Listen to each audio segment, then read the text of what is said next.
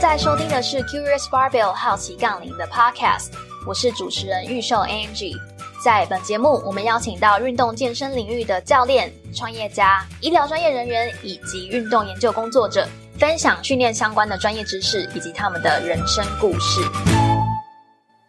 大家好，欢迎来到今天 Curious Barbell 的节目。我们很荣幸邀请到珍珍教练施怡如来接受我们的访谈。嗨，珍珍。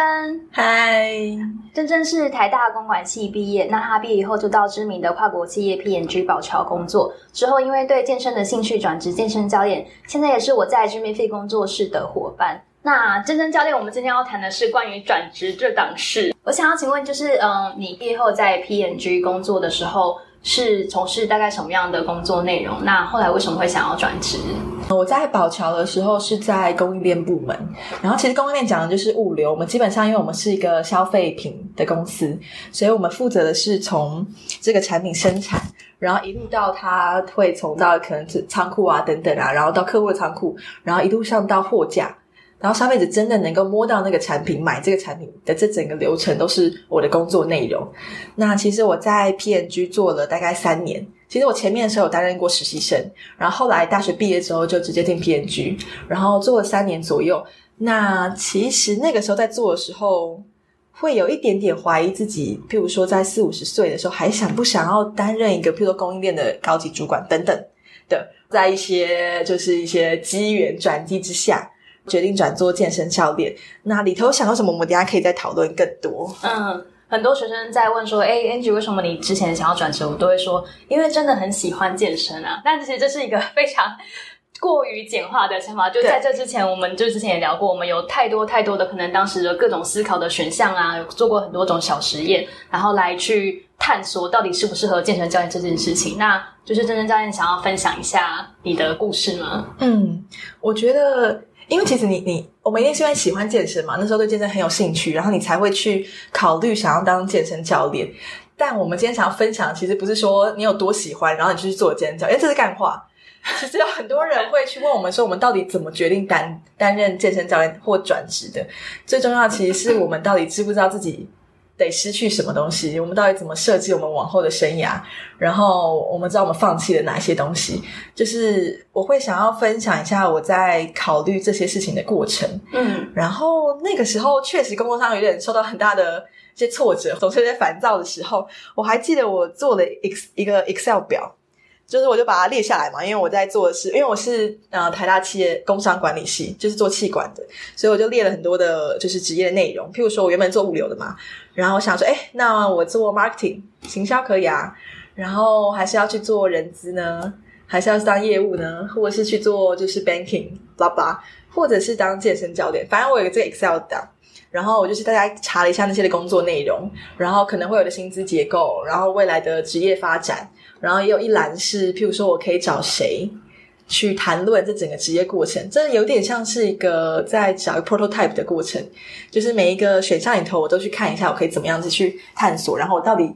应该要转做什么样的工作，因为毕竟那时候我在思考转换。然后我想了一阵之后发现我为什么要那么避开健身教练这个工作呢？就它明明也是其中一个选项。我们的社会都太容易觉得这件事情很奇怪了，因为我们倾向于要去做别人觉得厉害的事情。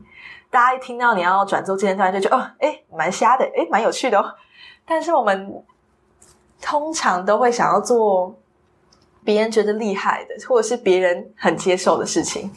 然后反而一直去回避自己内心可能想要有的想法。就我在讨论过程中，其实我跟 Angie 也聊到了一个优秀的绵羊的这篇故事。我们让你来分享一下好了。优秀的绵羊他是一个就是耶鲁大学的教授写的，然后他在讲，就他指出在精英学校毕业的学生，然后他们可能都已经有一个很习惯的思维，然后他们进去以后，其实他们原本是可能大家都对于自己的个体性很骄傲，可是当你进去了一个就是精英大学的体制以后，你开始就是发现就是我毕业以后我一定要做顾问，我一定要做资料科学家，我一定要进华尔街工作，然后你反而就开始不太敢去想象你以前很喜欢的东西是什么，然后你现在只知道你毕业以后你只能从事这些工作，你只能上这些展场，然后也因为你太习惯这些东西了，你不敢去丢掉你那些已经从学校习得的包袱去重新尝试一个新的东西，所以到最后大家就很像一个绵羊一样，进入大学以后就从一样的管道被输出，然后进入同样的一个产业，但是并不是所有人都可以像大家看到那么一样的光鲜亮丽，然后都很快乐。我觉得很有趣的是，其实 Angie 那时候看到这本书，然后其实我也看到了一篇就在讲这本书的文章。那时候其实就是我在思考转职的时候，然后它真的很启发我，因为我们确实譬如说可能念了最好的高中，念了最好的大学，然后找到一份大家都觉得很厉害的工作，就是我们太习惯去跳到同一个战场想要做，但是我能不能够放下那些别人怎么看我的这件事情，我到底能不能够去找一件我自己真的想要做的事情，如果不要那么在乎别人看我厉不厉害，或是到底能不能够赚到别人觉得很多的钱的这样子的，那个时候对我来说是一个很大的省思，又加上我又确定了用一个以终为始的概念，我又觉得我可能40-50岁的时候不想要做我现在这份工作，那这件事情上面我决定我想要尝试健身教练的这个职业。那其实还有一个很现实的一个会让我觉得我可以做这个决定点，是因为其实我那时候我觉得我还算年轻，所以假设我今天正尝试的这个很新鲜的行业好了，或者是觉得好像前景没有那么确定的行业好了，其实我可能还是有办法再回来。就是那其实是一个幸运，就是那些成本是我负担得起的。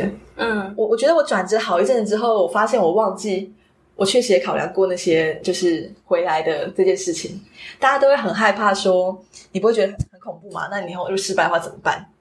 那我确实是想好了，我失败之后其实不用太害怕，我真的还是可以走回我原本的道路。那在比较之下，我宁可我现在就开始尝试这整个很新的旅程，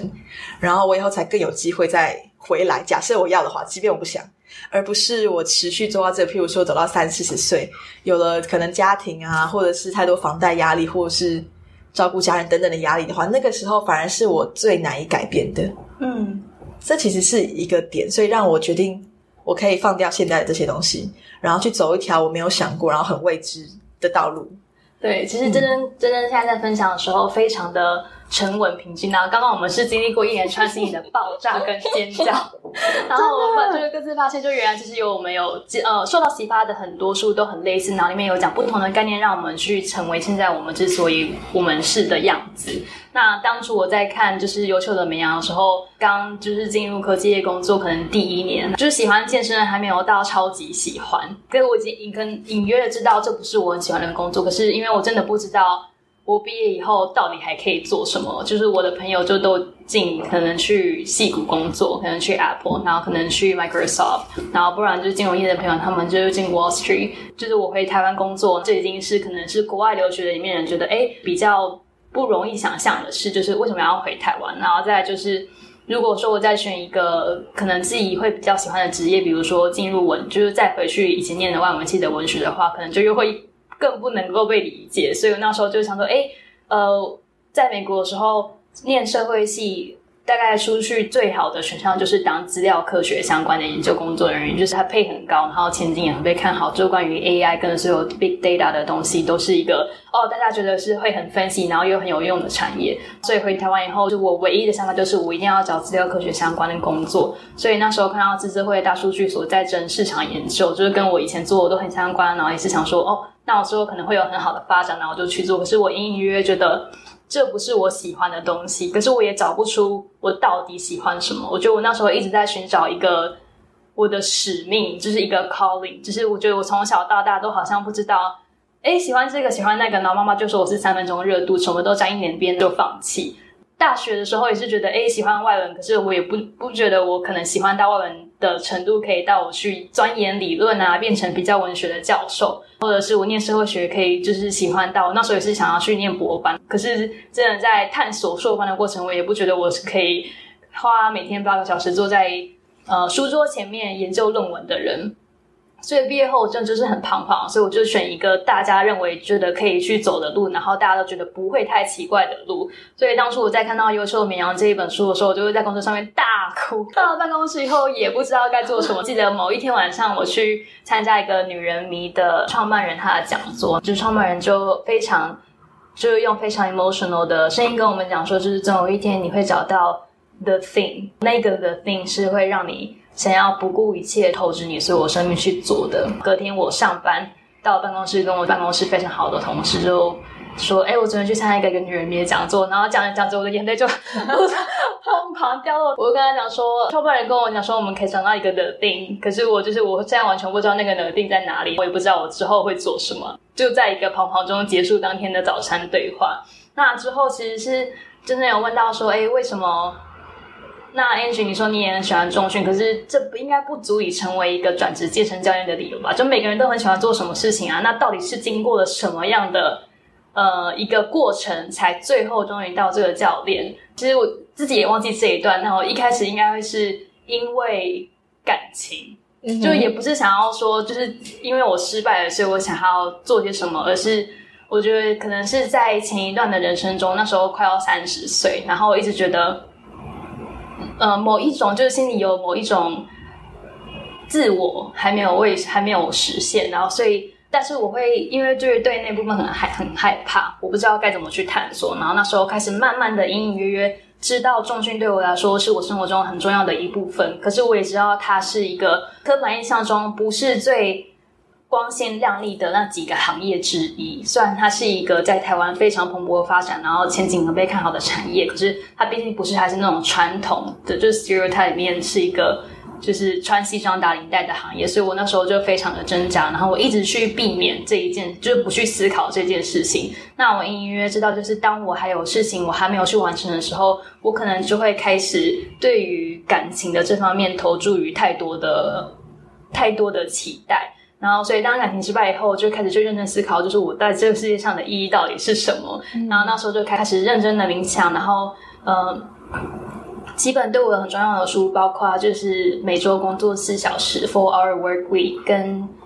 做自己的生命设计师 Designing Your Life， 这两本书都是我从 podcast 中听到的。那 4-hour work week 它是一个非常沉浮的书名，可是它其实它内容它一开始就劈头的问你说你心里最害怕的恐惧是什么，你有没有什么东西是你很想要实现然后还没有去做的，然后那你觉得你为什么会害怕去做这件事情，你觉得 worst case scenario 就是最差的情况发生是什么。那我写下就是我想要当健身教练，最差的状况就是我可能回不到我现在在科技的薪水 level， 然后我可能永远失去这样子的工作机会。下一个问题他就会是问说，如果说你想要做的事情失败了，你有什么办法可以回去你之前那个工作吗？当我看到这个问题的时候，我心里蛮傻眼，我怎么从来都没有想过这件事。其实如果我想回科技，我就只要再丢履历就好，那我可能甚至可以问我当时的主管愿不愿意让我回去工作。它其实不是一个0或1的成功或失败，所以当我发现它的赌注也许是大，但是没有大到一个决定我人生的成败以后，我就开始可以就是想说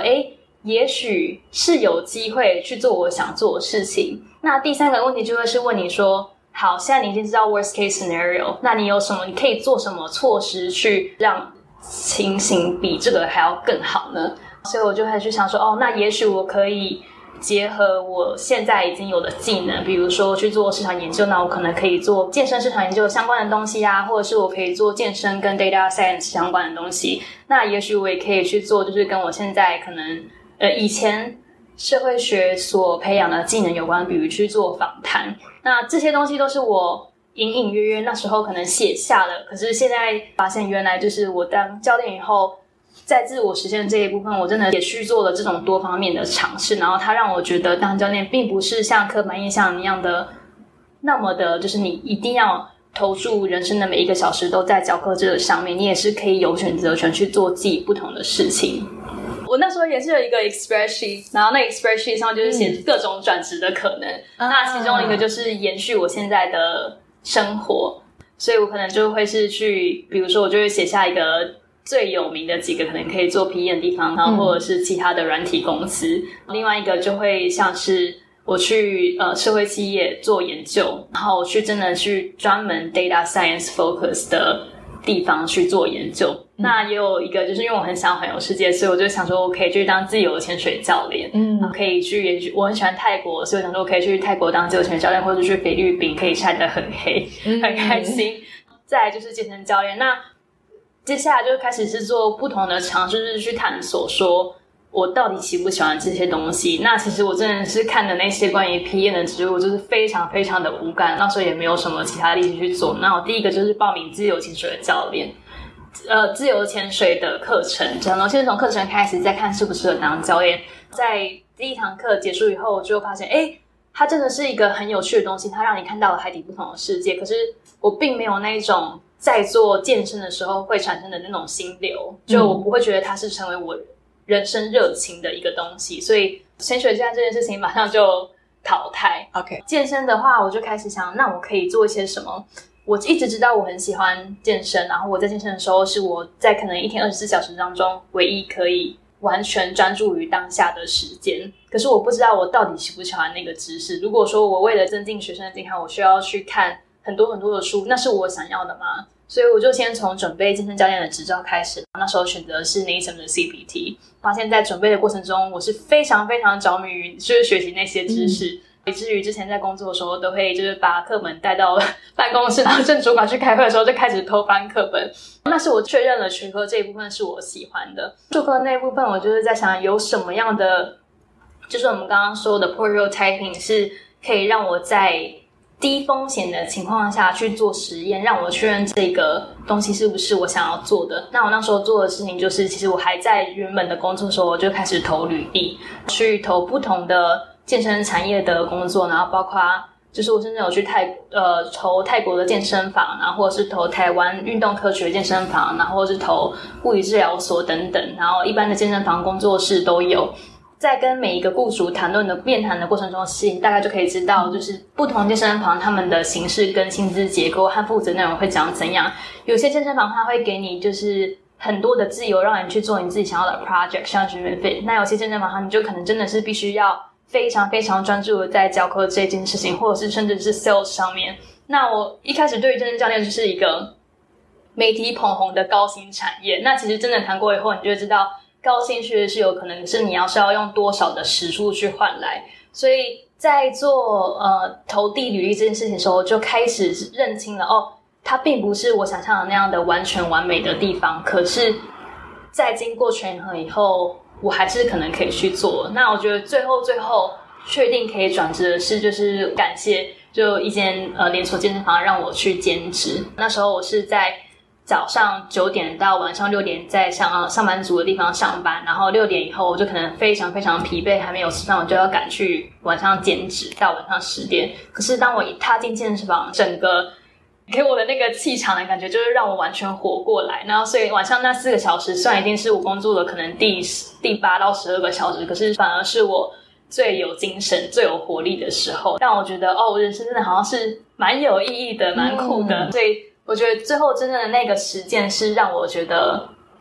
健身教练会是我想要去做并且可以尝试的一件事情。对。我觉得刚刚 Angie 其实讲了非常多，因为我们前面分享的是我们很喜欢这件事情，然后我们要怎么权衡我们要不要放弃有一些事情，然后来去尝试健身教练这个职业。那他刚刚其实分享了非常多他怎么去尝试就是做 prototype 的过程。我觉得这其实是一件蛮重要的事情，因为其实在就前面我们刚讲我们那些优秀的绵羊我们开始有一些心思跟一些就是一些突破自己原本的想法，觉得我为什么一定要循着所有以前旧有的那些路径，我想去找自己新的方向。然后我们有了这个决定之后，其实它不是一个0到1，我们并不是瞬间想说 OK 好，我立刻辞职，立马辞职，然后来做一件我想象中很美好的事情。其实我们都得花很多时间去慢慢一点一滴的尝试。例如说以我的话来讲，其实我大概花了1年的时间。就那时候我们不是，而且我们2个都做了一个 Excel 嘛，对Excel 然后其实我也去找了就是健身产业的一些人做咨询，然后同时开始去念那些健身教练需要去念那些专业知识的书。在念一些过程中，我就哇好开心啊，好久没有学习了。就平常在工作真的就平常在工作过程中也没有自主想要学习那些跟现行工作相关的知识，但反而在去看那些譬如说肌肉动力学啊、运动生理学等等的时候，就觉得好快乐哦。就是这个世界真的是一个很多知识可以探索的世界，然后那个时候会觉得很实在。所以除了一个去像譬如自己看书以外，然后也去上那些教练就在上的那些研习课，即便我那时候身份是上班族，但我很想要学习，所以我去上那些课程。另外也跟那些旁边上课的同学们去讨论他们的职业生活长什么样子。我觉得对我来说那时候是一个很大的帮助，因为我并不是坐在我的办公室座位或坐在家里空想这个职业到底有多梦幻或多么是我以为的样子，而是你必须真的去做出那些行动，你真的去看那些你得需要那些专业知识的书，去上那个职业的人就在上的课，去接触真的在做这个职业的人，他们是过怎么样的生活的。这件事对我来说那时候很有用。然后包括当你愿意站出来真的去踏进去这个产业的时候，当你真的愿意去跟别人讲说我想要当健身教练，对，我是一个上班族，然后我想要转职，其实会有蛮多机会就是来临到你身边的。像那时候就认识了朋友，然后也得到了一个在 World Gym 就是可以兼职然后要当实习的机会，这是对我还蛮重要的。在我真的转职真的辞职之前，我大概就有好像大概6到8个月的时间，就我在1到5就是在上班嘛，然后我周末的话会有1-2个上午，然后也是在健身房，就真的可能教课啊，然后或者是看学长姐怎么教课那种。然后等到我真的我大概最后1个月在公司的时候，我也是早上在健身房，然后下午进公司，然后晚上可能又会再去教课。对我来说那时候是一个很好的尝试的过程，它让我发现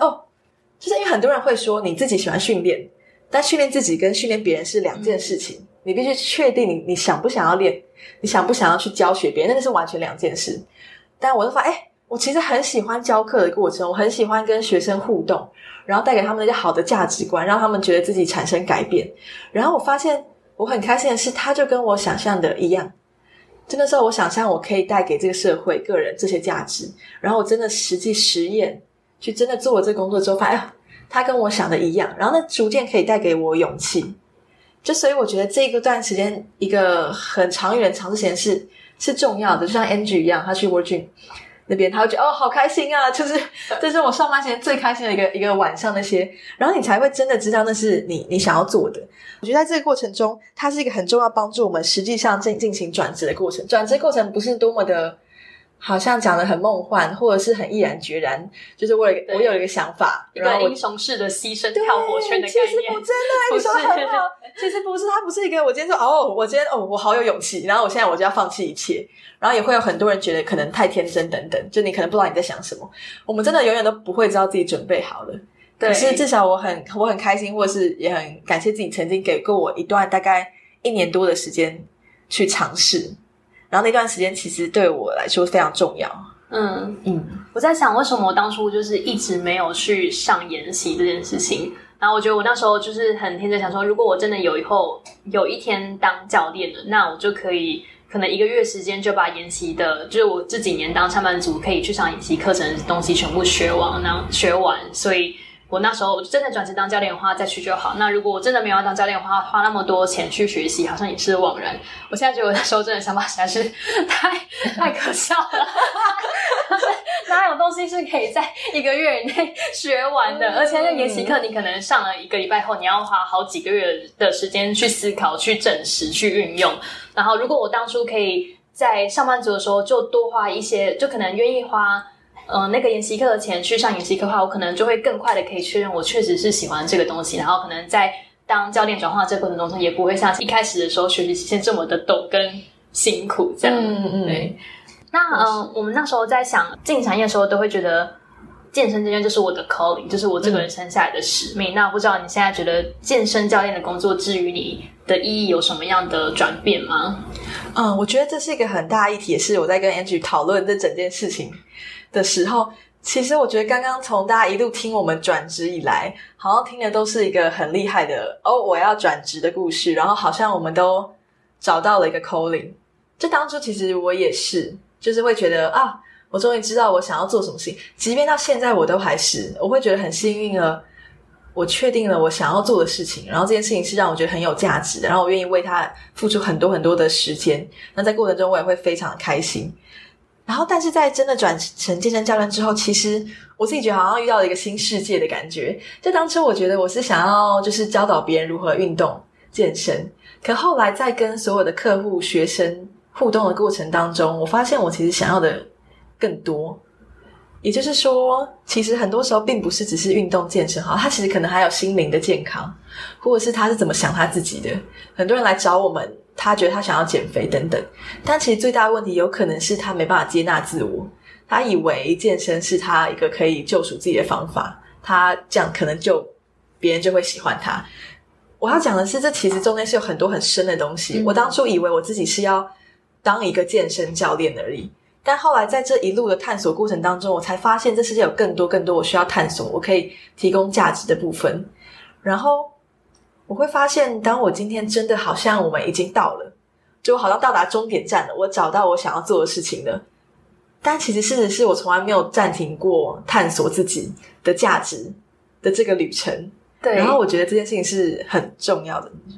就是确实其实那个时候好像我想象中可能是教课好了，但其实自己去尝试了很多的可能性啊，探索，所以不只是在健身这一块，或者是一些心灵成长的部分，然后也很开心可以跟很多人去讨论这些过程，譬如说跟 Angie 啊等等的。那我们想要谈论的其实是 calling 到底是什么。我们当初都觉得自己找到了 calling， 我从一个上班族变成健身教练，但在这一路上你会发现其实并不是只有一个的事情叫做 calling， 就是所有探索，像是 Angie， 我等一下想请 Angie 分享更多的，譬如说 pathless path 的这件事情，就是它并不是一个很绝对的。有的时候我会害怕这些转职的故事其实并不是拿来鼓励大家的，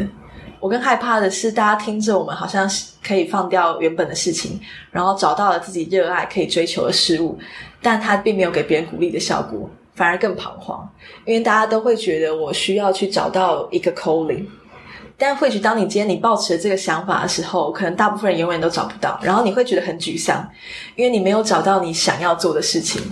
但我们想要说的其实并不是这个样子，这世界并不是你会找到一件你要的事情然后就停了，你的一切人生就完美，你就再也不会彷徨，再也不会去思考以前你转职前想要思考的问题。然后我们两个在这个路上，我们进行了一阵子，然后我发现这些思考跟这些探寻都没有停止过。对，我记得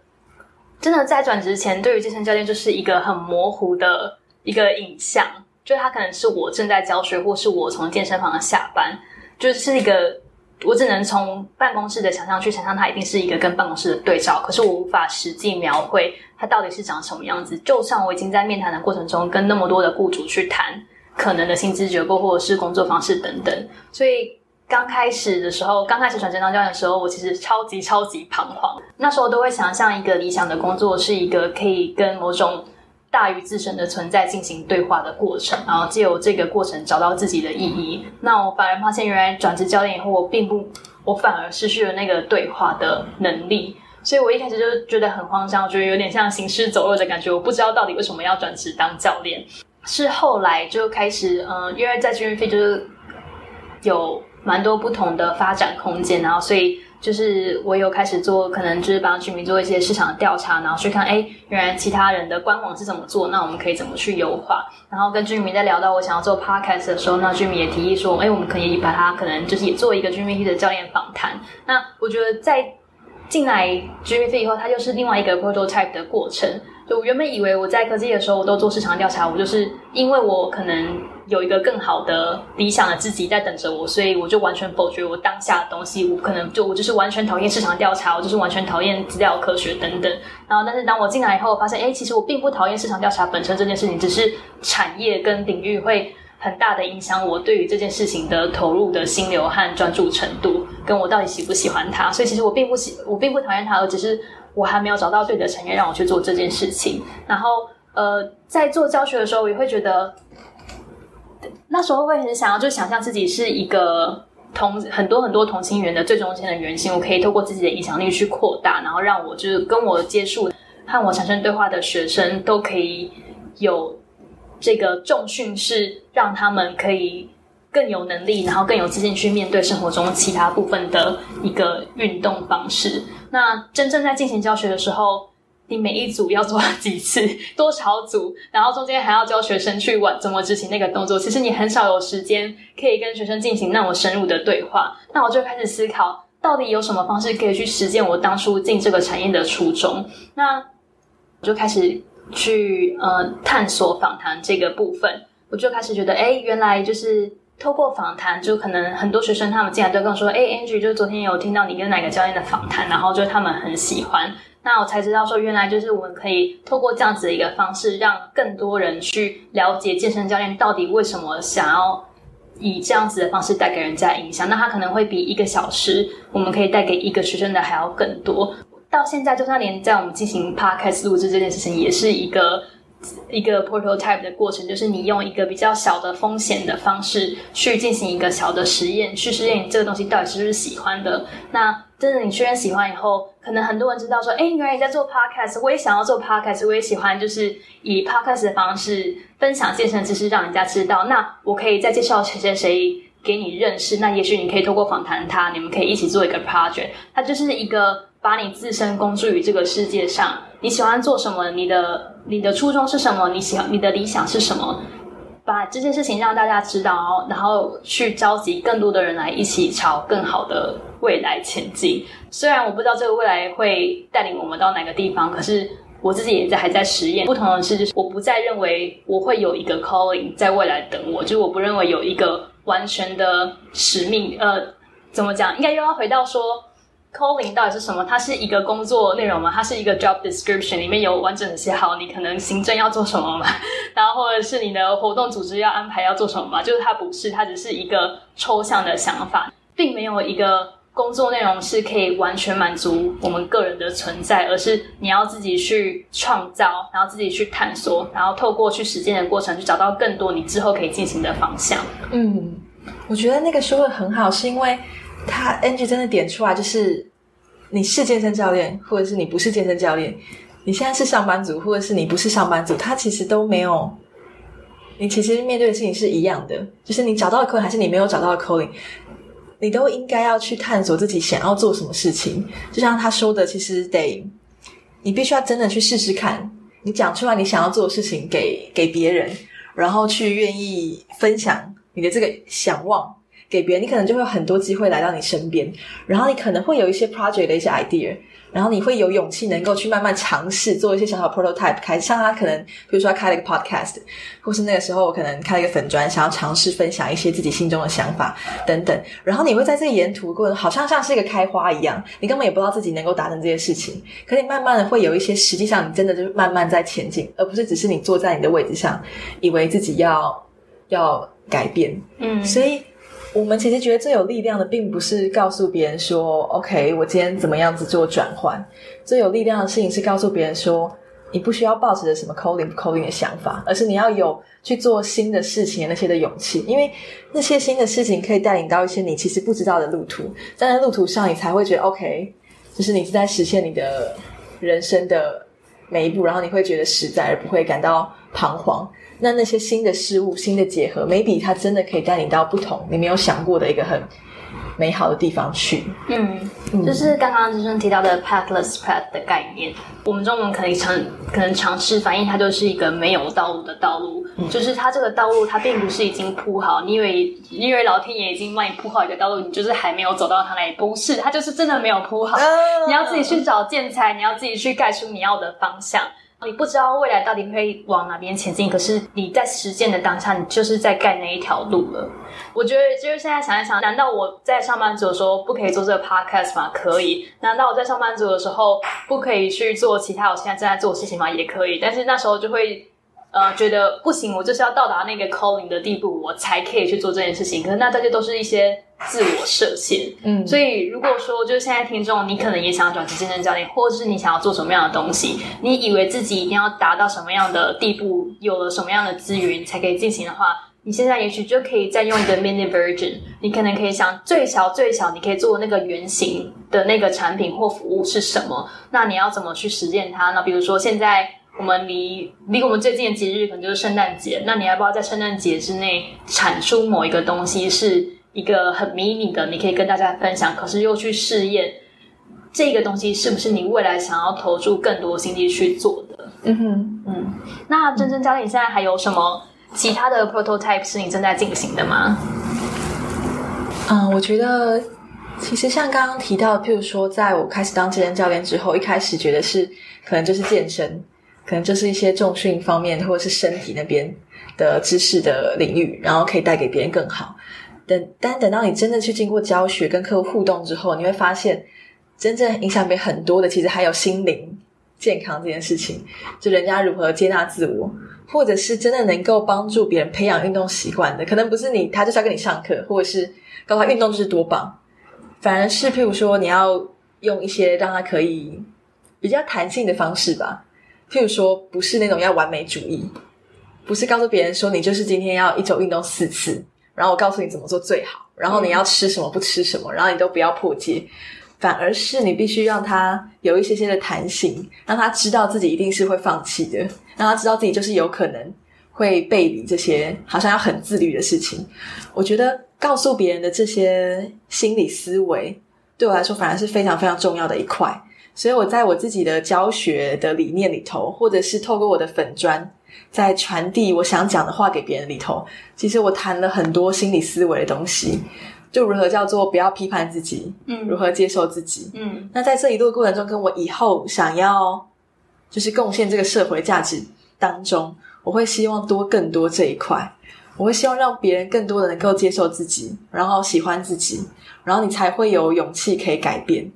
所以在这个的更大的目标底下，像我可能就是反正我会尽量可以写一些文章啊，或者是跟朋友们希望能够比如产出一些讲座等等的，用这样子不同的形式去传递我想要传达的想法给这个社会。这可能是我的就一些小的 prototype。那我刚才跟 Andrew 分享就是如何开始在 prototype 的时候，其实我们谈了另外一块领域，也就是不要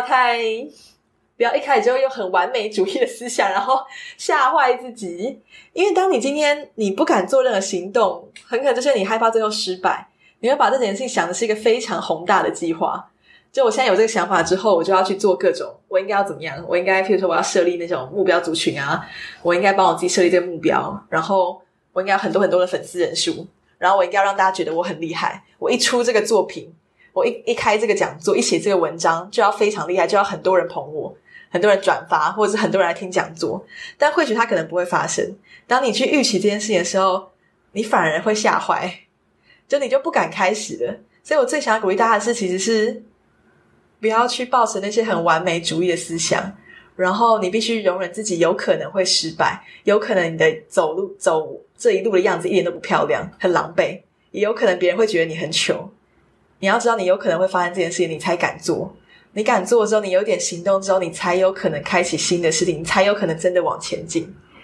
对，所以这是我想要分享的。这怕会不离题啊？不会，我觉得就是尤其是健身产业，大家都会说就是他跟其他团队合作的产业比较不一样。然后就是健身房可能每个教练都有自己的学生，然后大家说那你要怎么让自己收入变高的方式，就是你要经营粉专，你要变得很有名，然后你要很好的经营你的 Instagram， 或者是用各种方式提高你的知名度。也可能是因为这一种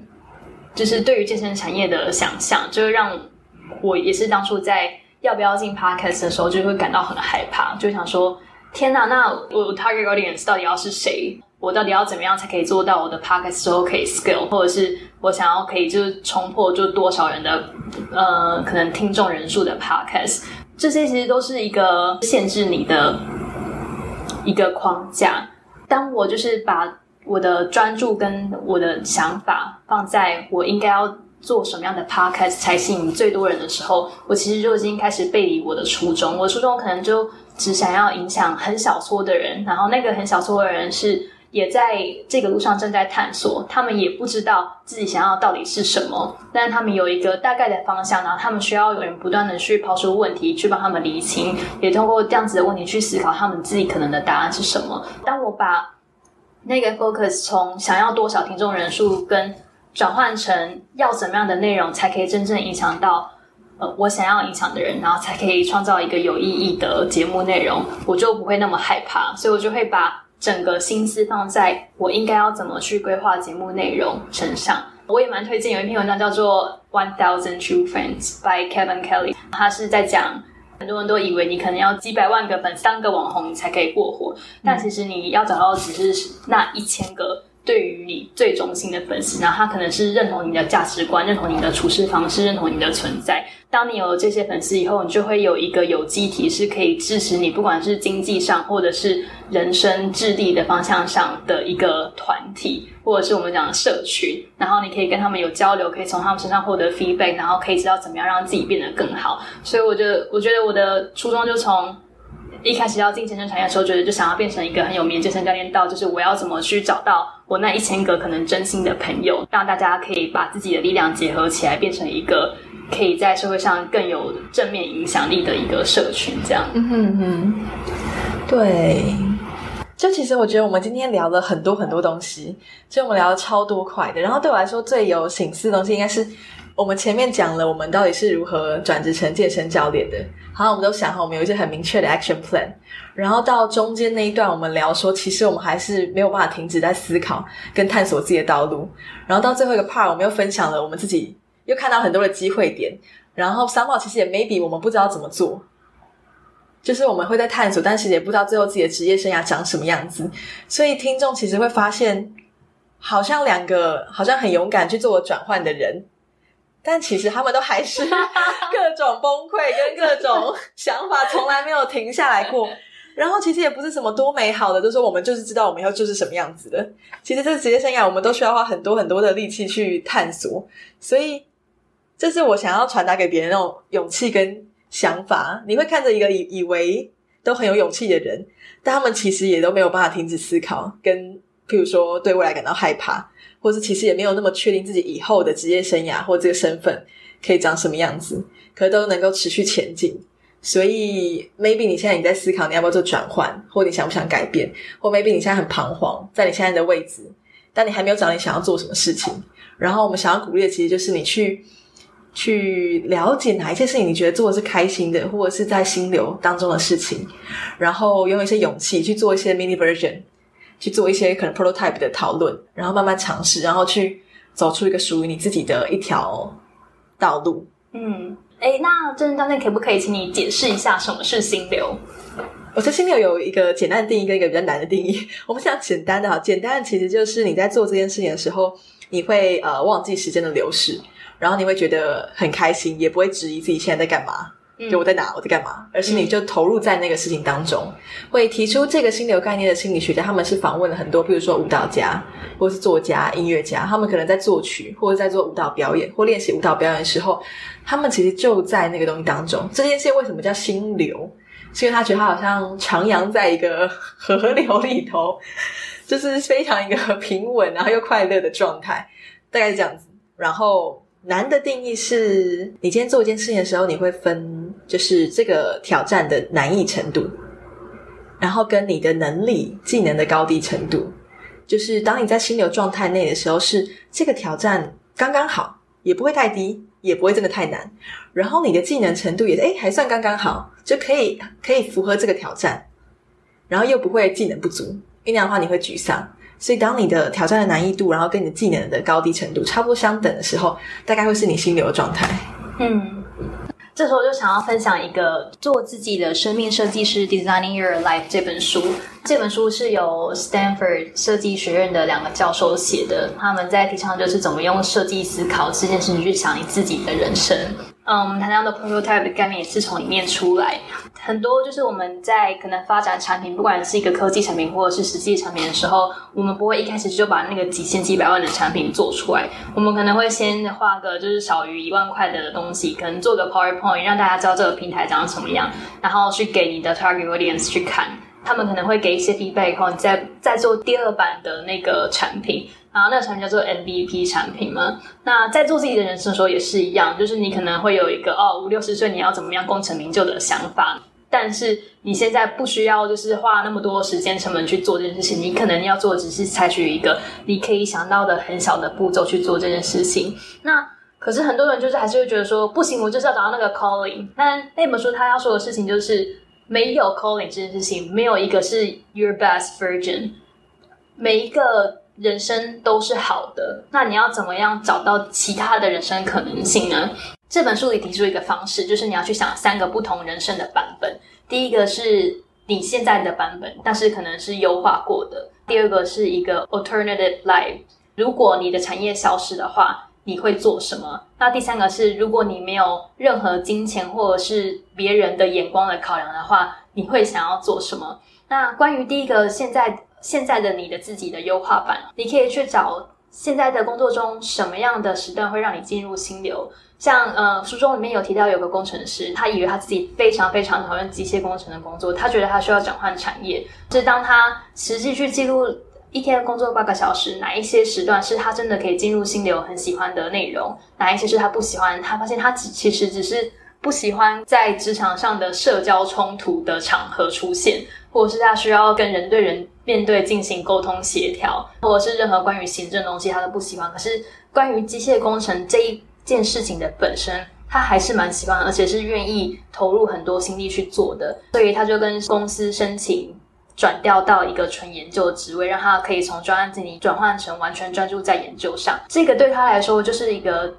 现在的自己的优化版。你不需要真的转换一个产业，可以在同样的地方继续做自己的事情，可是你只要微调一些工作内容，你就可以达到更好的生活品质。那第二个就是你想象，如果现在的产业完全消失，那我们的情况就可能就有人对我们说珍珍 Angie 健身产业完全消失了，没有任何人想要从事健身这件事情，再也不会有健身教练这个工作，你们会可以做什么？在这个选项消失的情况下，你就可以开始去想有没有什么东西是你也蛮喜欢可以去做的，然后是你以前完全没有想过的。第3个的话就会是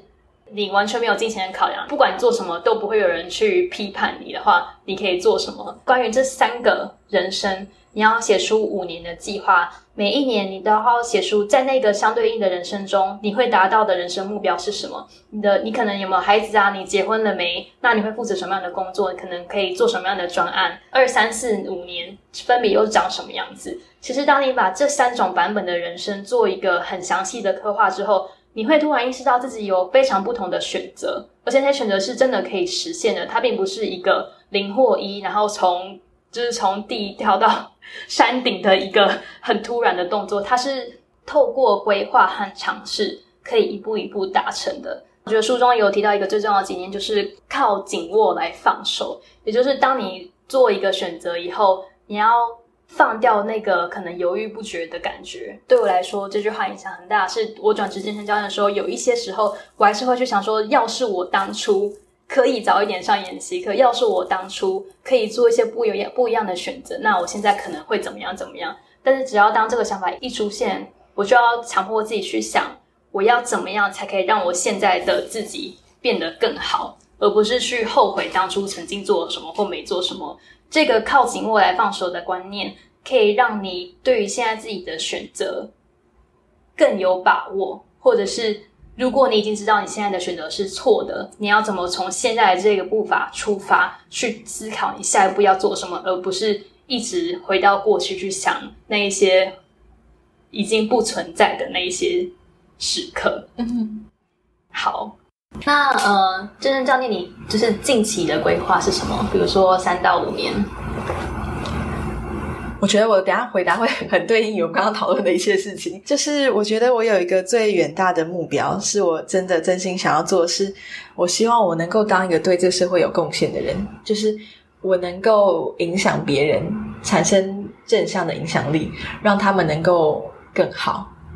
然后这个是我的目标。但你要老实说，我觉得以我现在身份的话，当然可能持续教课，就教课是一个很大，但是我会希望再更多一点点职业身份的样子。例如说我现在可能我自己的一个 prototype 好了，已经进行大概快要1年的时间，就是在我粉专上面可以传递一些我想要表达的思想。它可能大多时候其实都不是很实际的，譬如说怎么训练等等这种硬知识的东西，反而是我怎么想的，然后那些心理思维怎么能够帮助你接纳自己，然后喜欢自己，然后进而开始可以鼓励你持续运动。那是我做的其中一件事情。然后另一方面也会希望以后未来有越来越多譬如说讲座的可能性，因为教课的话算是1对1，讲座的话是能够我一次对上一群人，像是大概在7到9月的期间，我大概有过4、5次演讲的机会，然后我都蛮开心，我很喜欢这跟观众互动的时候。就是 maybe 我可能是他们就是人生当中的一个浮萍，就是只是在过一场演讲的一个路人，但如果能够有一些对于他们的启发的话，我会觉得非常的幸福。那我会很希望我在未来3到5年内能把这件事情再更大的发扬光大，就能够是一个讲师或者是分享者的身份，能够帮助别人改善他们的生活，起码就即便是一个想法也好，有点像是就是 Angie 今天会开始这个 podcast 感觉，如果大家会就我们碎念了那么久，然后讲了那么久，然后你如果会被1-2句话打到，然后进而改变你的一些想法，影响给你一些行动的勇气等等，其实都超级有价值。所以我觉得我确定了我的就是最终我想要达到的意义跟贡献是什么。那我现在有这些 prototype 粉专，然后教课嘛，然后讲座等等，那确实其实我还在寻找，所以呼应了我们刚刚的，我从来没有一个很确定的答案，我不知道我到底能够怎么做，毕竟这现在我们不是在公司里头那个很明确道路可以升迁上去，这一路的路程都是我自己找的，但在这个过程中我觉得很幸福。好，那如果想要更深入认识珍珍教练的话，可以在 Facebook 上面搜寻珍珍 Jennifer 释怡如，找到她的本专。今天非常谢谢珍珍教练。那如果你对今天的访谈有任何问题，或是有任何想法，欢迎到 Curious Barbell 的粉专跟我们说。那我们就下次见咯，拜拜，拜拜。感谢你收听这一集好奇杠铃的节目，你可以在下方找到我们本集讨论的相关资源，以及好奇杠铃的 YouTube 和官方连结。如果你对节目内容有任何想法，欢迎你到 Curious Barbell 的粉专留言，或者是写信到我的信箱 angie@curiousbarbell.com， 告诉我你希望在未来听到什么样的主题，或者是哪一位专家的分享。如果你喜欢我们的节目内容，别忘了推荐给你周遭的朋友，也欢迎你在我们的粉专或者是你的收听平台留下评论。你的支持可以让好奇杠铃的节目被更多人听见，也让我们可以在未来邀请你想深入认识的专家到节目上分享他们的专业知识以及人生故事。那再次感谢你的收听，我们下次见咯。